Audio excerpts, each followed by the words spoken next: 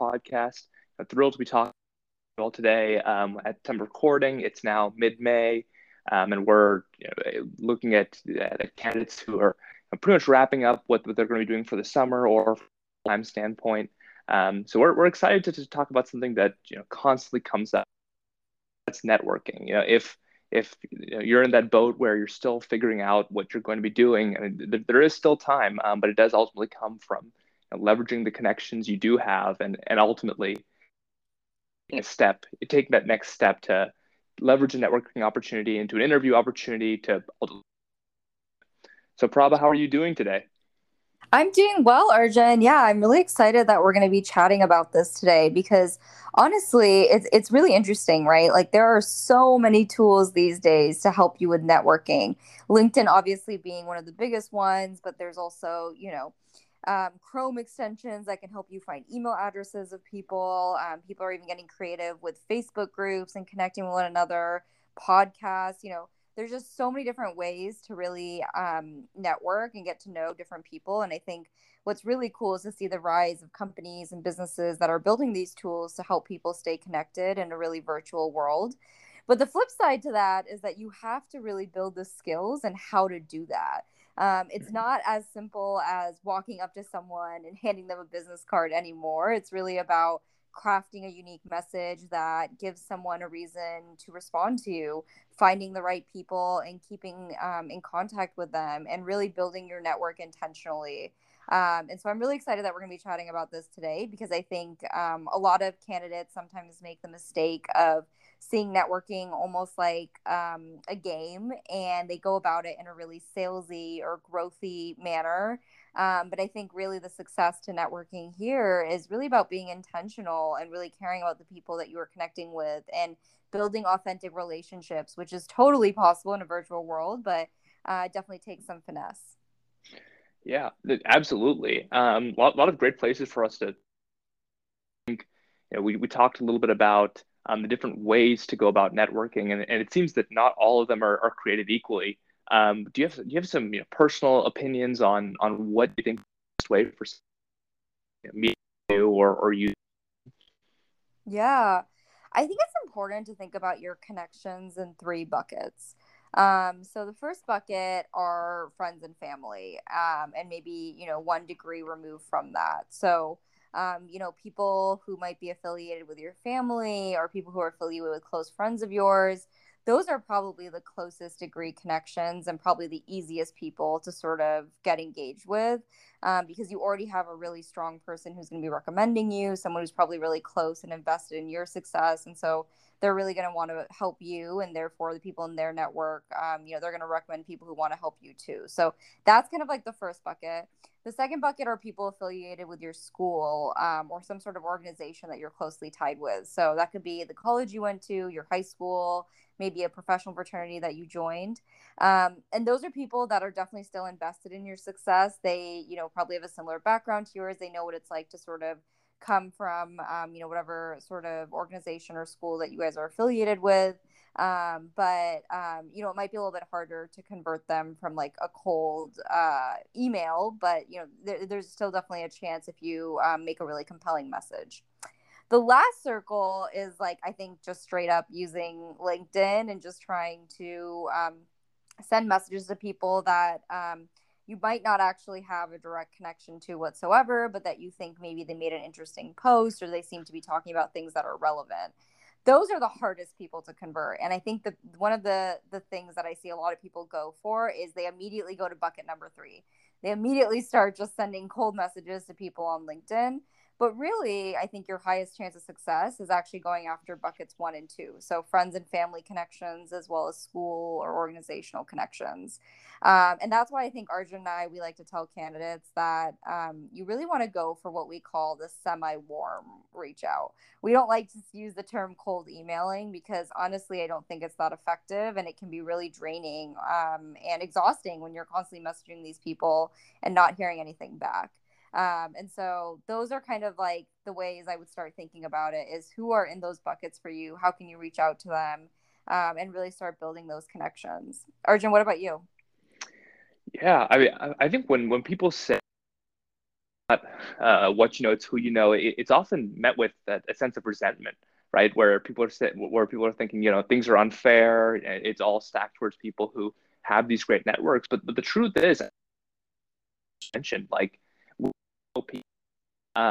it's really about leveraging them to really see, you know, what you can get out of them. And there's so many, like, be it professors or guest speakers, if you approach them in the right way, and less of a, you know, I need this from you, and more of a, I'm interested in you and I want to learn something from you and potentially lead to an opportunity. And you're showcasing that talent as well, the talent and the interest.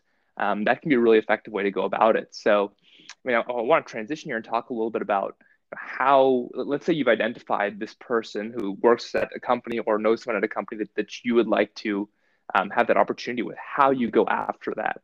I think the biggest thing here is to really, really be as centered on that other person as possible.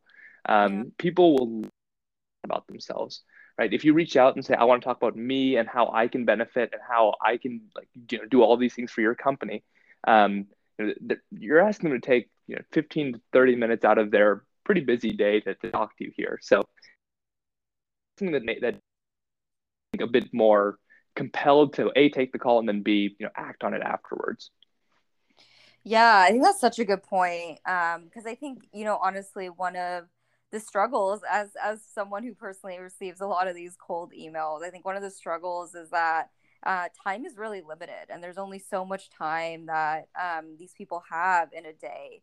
And the thing that makes me respond to messages that I get are candidates who also show that they have put some effort into understanding my background. So like, you know, for example, like they'll pick something out from my LinkedIn and be like, oh, like this experience is really interesting. Like I'd really love to understand like X, Y, and Z and how it might apply to, you know, this future situation that they're considering. Like that is very clear about like what they want to talk about, how I can help. And what is frustrating that has happened to me in the past is that, you know, I get on a call and I get asked like really sort of like basic fundamental questions about my background. And it's sort of like, okay, well, like that's something you probably could have gotten from my LinkedIn bio. And so to Arjun's point, I think a big part of it is really showing that you've done your research and that you're making it really clear why you want to talk to that person. Then it makes it a lot easier for them to help you and also prepare for that call, and make them feel like they're really adding value in that situation. Oh yeah, absolutely. And I'd love to share, you know, a couple of my personal favorite questions that I've received on this end of the networking call, which would be, you know, something as basic as, why did you, you know, what made you so interested in the job that you have now? Nothing that's, you know, nothing that's terribly creative that would require, you know, that would require a genius, but just a genuine, personable question that shows you're taking interest in that individual. That's always a good one. Tell me about, you know, a favorite project that you've worked on. What do you love about your job? You know, what do you not like about your job? Even things that just show that you're taking that level of interest in how that person is doing, you know, how that person works, and what makes them excited, can really, really go a long way. Yeah, exactly. Exactly. That's so true. I think like another good thing to keep in mind is that you really want to, especially like during the call, really come off as very, you know, conversational. I think a lot of people, and I definitely have been in this scenario, especially early on in my career. There's just so much pressure, especially when you're talking to someone who has a really lofty background or has done some really cool things, and you're like, oh my god, like I don't want to say something stupid. I want to make sure I sound really intelligent. But sometimes that pressure can get in the way of like really sounding human and building a really authentic connection. And so just really try to keep it conversational. Ask them about stuff outside of their professional life. I find some of those questions I've been asked in the past have been really interesting and like thought provoking. And it's nice to find someone who not just wants to, you know, learn from my professional background, but also wants to know who I am as a person too. And so that's a nice way to also, you know, really just kind of build that authentic connection. Oh yeah, I absolutely love that. I mean, these are ultimately conversations, and I think, you know, once the call kicks off, you don't want to just start with, "Hello, here's my first question," like an interview. you start with, how are you doing? What do you have planned today? Anything exciting coming up? Things that show that personability. I think that get people eased into the conversation so that they're not constantly reminded that they're on a networking call, and instead feel that they're genuinely talking to somebody who they might talk to otherwise. And that I think leads to a couple of just basic practices while on these calls. Sometimes it's nice to do it in front of a mirror to make sure you're smiling. Sometimes it's always good to have a notepad with you in case they say something that's interesting. But just as you approach it, really do try to take it like you're talking to one of your friends. Like if they say something interesting, say wow, or at least have that back and forth so it's not so stiff. Yeah. Yeah, I totally agree. I think those tips are all great. I think the only thing I'll add is that I think like following up is so, so important. And there's kind of like different phases of following up, right? There's like the immediate follow up after you've had a conversation about something and you're like, thank you so much for your time. I really enjoyed learning about X, Y, and Z. Like, I'd love to stay in touch. Um, or it could be, a month or two after you've connected and you see news about that person's company and you're like, hey, I want to share this with them and like congratulate them on like the progress that like, the company's making. Like that's a kind of second bucket of follow-up too. I think a lot of people do really great with that first bucket where it's like thanking people for that initial conversation, but the sort of continual follow-ups can sometimes be really tough. And I know personally this is something I've also struggled with because it feels like sometimes you're maybe bothering people who are really, really busy. But now that I've kind of been on the other side of networking calls, I think what I've realized is that the people who do follow up and share how their careers are going, what progress they're making, where they're getting jobs, like those are the people that I feel really connected to, and I also feel like I've actually had an impact, right? Because I think a lot of times we think about it from the mentee perspective of like, what can I get out of this call? What am I going to learn? But it's important to also think about the person on the other side. And a lot of people who are doing this, they really want to make a meaningful impact. Like taking 30 minutes out of their day to share their life experiences with you is really in hopes that they can help your life trajectory and help you get on a better path. And so when they don't kind of get that follow up and know where you're ending up or what you're doing, it's sort of like, oh, like should I keep doing this? That can be really discouraging. And so that second follow up is something that I really want to emphasize and encourage people to do, is just stay in contact with those people who you feel really connected to, because it's meaningful for them, and you also never know, they might have other opportunities or things that can help you out in the future.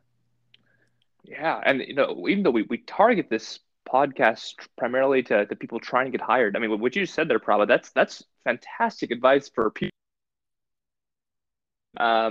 Where it's like if you have a really good conversation with somebody that and you're already at the same company, but you might be interested in their department, or just spending more time with them, having that second, the third follow up ensures that these conversations progress. So you're at least and you never know where it can take you. I mean, I think for me, if you're going to have recurring one-on-ones with somebody, Yeah. be it someone within the company, someone at a company you want to work for, a really good structure to follow if you find interest after that first conversation is tell them about a couple of your goals, and then the next time you talk to them, maybe it's a month from now, 2 months from now, give them an update on how you've progressed with it and how their advice has kind of helped you with it, just to make them feel that mentor connection, and that makes them a lot more likely to ultimately do things to benefit you down the line. Yeah. That's so true. I'm a huge fan of these recurring one-on-ones. I do them a lot with my different mentors currently. And I think it's honestly so helpful because for the people that I don't do that with, I constantly am like, oh man, like I totally lost touch. Oh, I'll like message them in a couple weeks. And then it's sort of like, it's easy to lose track of those things. And I think it's helpful for both parties to know that there's just some time that's always on the calendar that we can use to kind of stay connected. I think that honestly is something that is almost like a hidden tip to being successful in the corporate world. So I love that. Yeah, and I mean, and ultimately, I think this can be a huge asset to get you where you want to go. I mean, like, people don't forget these things, and all these little things really add up. One really important tip, I think, with any networking call that so many people miss is including it at the. I mean, we've all been on those calls where we person and we such a great dialogue, but then the call ends and we really never speak to them again, and you kind of wonder how that happened. And the problem there is, there has to be some sort of concrete thing at the end where it's either a second conversation, would love to get your referral, or would love to something like that to ensure the actionability that comes out of the call. And you also don't want to like plug that in too early, otherwise you fail to build that connection. Yeah, exactly. I think you're so right. The ask is so important. And I would also say, like, it's okay to also not make an ask if you feel like the conversation isn't going well. Mm-hmm. I think that that's like can be a really awkward situation if, maybe you aren't vibing with that person, or maybe they're not as interested in continuing the conversation. And so I think just sort of reading the room and understanding, like, how is this going and how do I think it's going to go if I ask for something. But I do feel like generally, if like someone is on the call with you and they, found the time, like it's great to ask at minimum if they can connect you to other people in their network, or if you're actively recruiting and you found a role, asking for a referral is always a good idea. And so, just sort of read the room and see what you think is appropriate. But it is definitely an important part of any networking situation.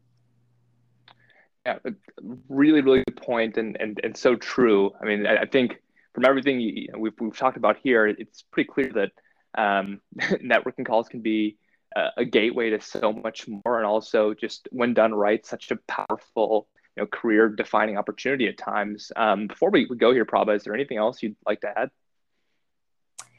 No, I think the only thing I would just say is that don't be discouraged. There's some people that you will message, say on LinkedIn, who might not respond to you. It could be honestly that they don't check LinkedIn often. They might be just too busy. There's like 10 million reasons that they could not be responding to you that literally has nothing to do with you. And so I would just sort of encourage people to not get discouraged by not sort of hearing back, and just remembering that it's really not the amount of people that you can talk to, but it's about converting a couple really high quality individuals. And so that's something just to focus on as you go through your journey. What about you, Arjun? Yep, that's amazing advice from one of the best. Otherwise, I'd love to echo that statement. I mean, we are, I mean, with especially when you're reaching out to that year where it's a pretty cold email group. There will be a lot of unanswered emails, and that's part of the territory. But I think it's just about having that positive attitude, and knowing that just because it doesn't necessarily reflect on you as a person or you as a candidate, it just might be people are genuinely busy. Forget it, move on. Doesn't define the next opportunity. But really enjoyed talking about this today. Appreciate you all for tuning in, and yeah, catch us soon for the next episode of the Career Proof podcast. Thanks, everyone. Bye, guys.